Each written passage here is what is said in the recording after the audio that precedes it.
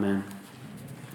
But during the announcements this morning, I mentioned that Ash Wednesday is just around the corner. It's 2 Wednesdays away, which means that we're coming to the end of the season of Epiphany. There is today and next Sunday, and then comes Lent. We've been saying that the season of Epiphany is a season of discovery, specifically a season dedicated to the discovery of Jesus Christ. The gospel accounts, Luke being the only exception with his lone story about Jesus at 12 years old in the temple, the gospel accounts jump from Jesus' birth to the beginning of his ministry. So if you're wondering whatever became of that baby whose birth was surrounded by such cosmic fanfare and quiet maternal anticipation, well, the accounts of his early ministry answer that question for you. So we have focused our attention on these early accounts of Jesus' ministry during this season of Epiphany. And we have been reading them while asking ourselves, who is this Jesus Christ? And this morning we come to a story that has admittedly always confused me. It's the calling of the first disciples. It was read for you just a few minutes ago. It's not a complicated storyline. The story is basically that Jesus was walking along the shoreline of the Sea of Galilee when he first spotted Andrew and Peter fishing, and he called to them, "Follow me, I'll make you fishers of men." And immediately they left their nets and followed him. And it continues with Jesus resuming his long walk on the beach with Peter and Andrew, his newly acquired entourage, in tow. And a little further down the shore, the 3 of them spot 2 brothers fishing, this time James and John, along with their father Zebedee. And again, Jesus calls to them, although we don't get the content of what he said this time. Presumably, it was the same thing he said to Peter and Andrew. "Follow me, I'll make you fishers of men." And again, we are told that immediately James and John left the boat and their father and followed Jesus. And there the story stops. The next verse, verse 23, begins a summary capturing the ministry of Jesus in Galilee and how his fame spread throughout the region. But the story stops with this immediate response. And like I said, it's not a complicated storyline, and yet it's always confused me. I wonder if it's confused you as well. The confusing part to me is Matthew's use of the word immediately to describe the response of the first apostles to the call of Jesus. Immediately is a preferred word in the fast-moving Gospel of Mark. Everything happens immediately for Mark. He has the attention span of a squirrel. But Matthew uses the word more sparingly, and he intentionally chooses to use it to describe the response of these first apostles to the call of Jesus in our story this morning. Immediately, they left their nets and their family and followed him. Matthew provides us with no sense that there was any delay in their response. There's no mention of them packing up their equipment or even rowing their boat to shore. The narrative that Matthew has crafted is suggestive in its silence on those details. The scene it suggests is curious and apocalyptic looking, as if strolling down that same beach an hour after Jesus and the apostles had vacated the area, what you would see is an empty boat bobbing in the water with fishing nets floating around it. And you would wonder where everyone went. In James and John's case, you would see an older man sitting alone in a boat, apparently abandoned by his 2 sons, who, for all we know, jumped into the water and swam to shore when Jesus merely called to them from the beach. The immediacy of their response is quite strange. And making it more strange is what they left.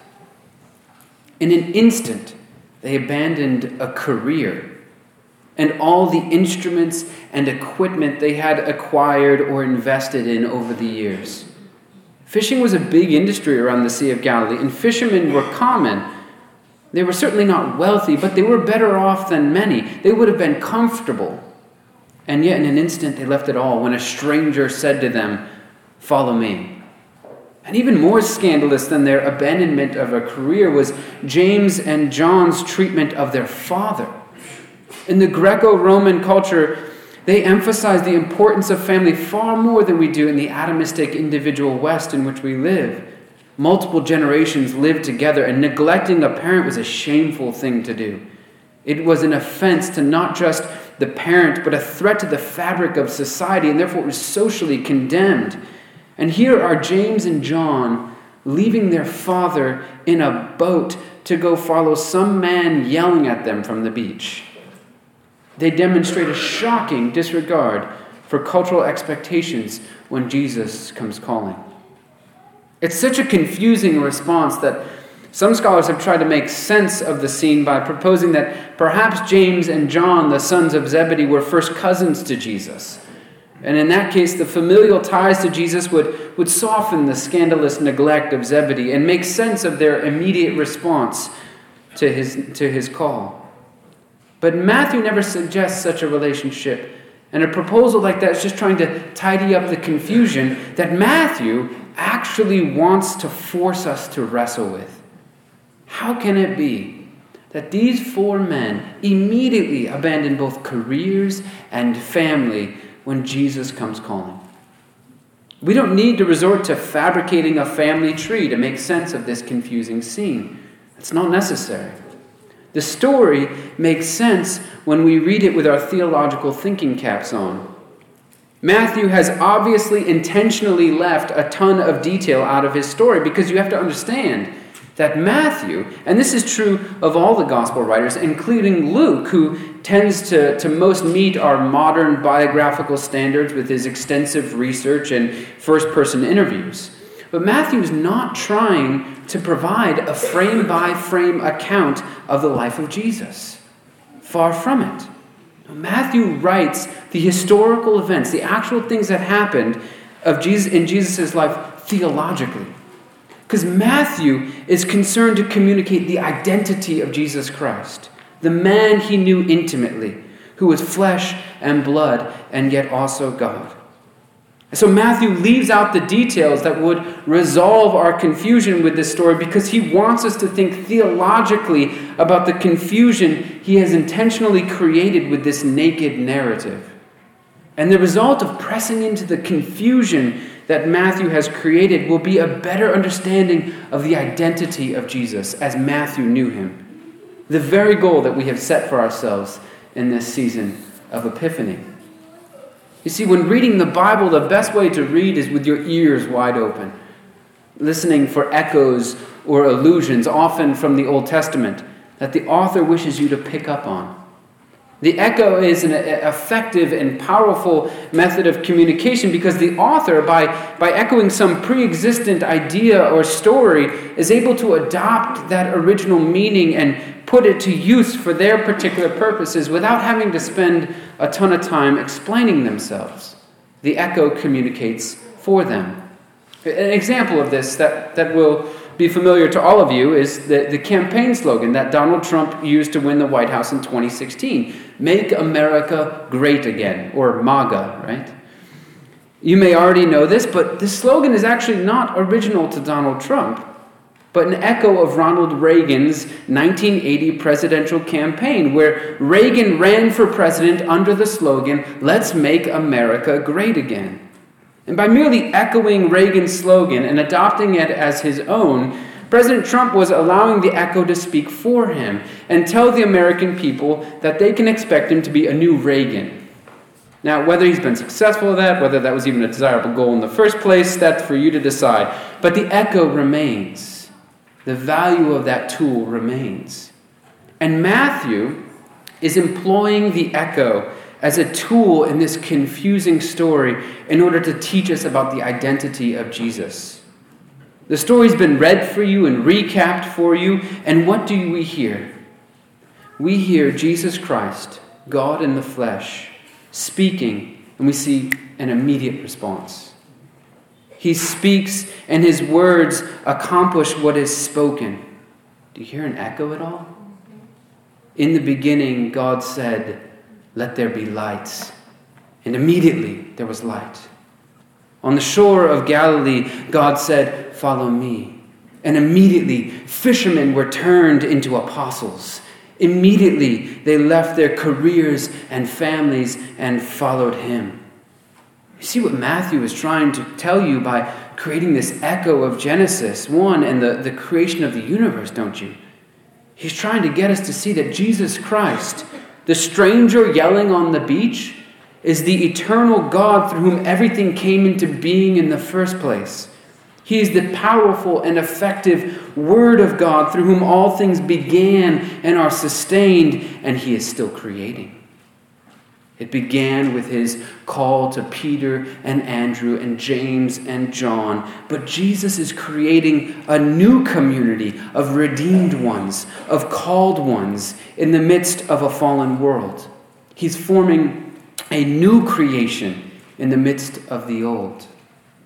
It is not insignificant that in Paul's letters to the Romans, the Corinthians, the Galatians, the Ephesians, the Philippians, the Colossians, and the Thessalonians, in every single one of these letters, Paul refers to Christians as called ones, called to be saints. It's not just Paul, though, it's Peter too. In 1 Peter 2, the apostle defines this new community that Jesus is creating. You are a chosen race, he writes, a royal priesthood, a holy nation, a people for his own possession, that you may proclaim the excellencies of him who called you out of darkness into his marvelous light. Once you were not a people, but now you are God's people. Once you had not received mercy, but now you have received mercy. He says, transition from darkness to light, from being orphans to the adopted children of God, from being objects of wrath to being recipients of divine mercy. These transitions all pivoted on the call of God. He called, and in an instant you were changed. His voice did not return to him void, but it carried with it the soul of a people once disobedient and dead. As the theologian Sinclair Ferguson writes, God has done more than call his people in the sense of speaking to them. It was his calling that created them in the first place. His voice has a creative power. He calls and there is an immediate response in the soul of the believer, which is exactly what Matthew is trying to communicate to us with the confusing response of the first apostles. They respond immediately because Jesus is the Creator and Savior, and he is calling into being a community of the redeemed. Even Jesus tells us that his voice is the means by which salvation begins in the heart of the believer. For what does Jesus say about himself as the Good Shepherd? He says, he who enters by the door is the shepherd of the sheep. To him the gatekeeper opens. The sheep hear his voice, and he calls his own sheep by name and leads them out. And when he has brought them out, he goes before them, and the sheep follow him, for they know his voice. Following Jesus begins by hearing him, the Good Shepherd, calling us by name. Is he calling your name? Have you been wearily running from the Good Shepherd of your soul? And is it time to submit to him for a change? Or perhaps you know he's called you and you initially responded with joy, but have you since become deaf to his voice amidst all the distractions and deceptions of this world? Too deceived by the wisdom of this world to listen to the folly of the cross any longer, the folly of our Creator any longer. The beginning of salvation is the call of Jesus Christ. Salvation begins in him, which means that we have no ground for boasting. We can only point to him, the great and merciful shepherd who has called us out of his own divine and loving choice. All the glory belongs to him. He calls, and there's an immediate and joyous response of the soul within. And this may or may not be a response that corresponds with some dramatic outward event in the life of a person. Whether it's a response demonstrated by great outward change or the quiet obedience of a person who's always known Jesus, always grew up in the church and known him. The soul within, for both, leaps into the water of faith with abandon and immediate obedience when it hears the voice of Jesus saying, "Follow me."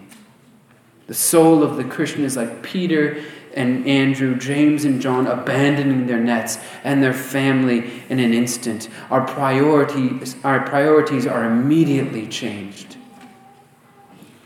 There's an immediate response to the call of Jesus in the soul of the believer, but a lifetime of listening to his voice calling us further in. As Christians, it's our responsibility to live into our calling and to realize it more and more in our lives. The Apostle Peter himself acknowledges this when he encourages his readers to be diligent to confirm your calling and election. So does the Apostle Paul when he declares that, forgetting what is in my past, I press on toward the goal for the prize of the upward call of God in Jesus Christ. And he encourages us to do likewise, urging us to live lives that are worthy of the calling to which he has called you. He lived and died for us. He was raised to new life for us and ascended to the Father where he rules over us. He has mercifully called us to life in him, but he is still involved in our lives. What is he still calling us to? He did all of these things for us, and now, having done all these wonderful things, he's calling us to happiness. He wants us to be happy. But it's a happiness that differs greatly from how the world or even how you perhaps might define or measure happiness. The happiness Jesus calls us to is holiness, because he is holy, and we were created holy in the beginning.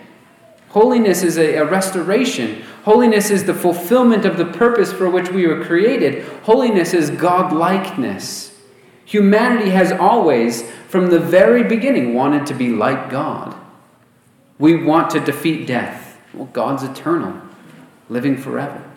He defeated death in Jesus Christ. We're haunted by our mistakes, our past mistakes, and we'll probably make more in the future, but God never does wrong. We want to be diverse and yet one. Well, this is the very nature of our triune God. We want to be like God, and it's a good goal to have. We always have and we always will, but we thought we could become like God apart from him by throwing off his restrictions and prohibitions. But we've become tragically unhappy in our pursuit of God-likeness apart from him. And the good news is that we don't need to change our goal. The goal is still to be like God, but the way to happiness is not apart from him, but in submission to him. The way to happiness is holiness. It's through death and denial and discipline, the dreaded D words. But this is what God is calling us to, because he wants us to be happy, and holiness is the street that leads to happiness. He calls us into being, and then he calls us to be holy as he is holy. But his grace abounds all the more, because he knows how difficult it is for us to die to ourselves, to deny ourselves, to discipline ourselves. And so he sent us his Spirit, the Spirit of the living God, to live within us and lead us in our pursuit of happiness and holiness. And where we are weak, the Spirit strengthens us. When we are tempted, the Spirit whispers to us and convicts us of our indulgence and courting of sin. When we are anxious, the Spirit gives us a peace that surpasses all understanding. The Spirit shows us our sin and leads us out of it. And when we are depressed and lonely and afraid or ashamed, the Spirit reminds us of who we are in Christ. We are the called ones, called to be his children, called to be a new creation in the midst of the old, called to be the recipients of his mercy, called out of darkness into his marvelous light, called from death to life. Jesus has called to our souls, saying, "Follow me." And he now leads us, a good shepherd, through death into eternal life and happiness. All glory be to the Father, and to the Son, and to the Holy Spirit. Amen.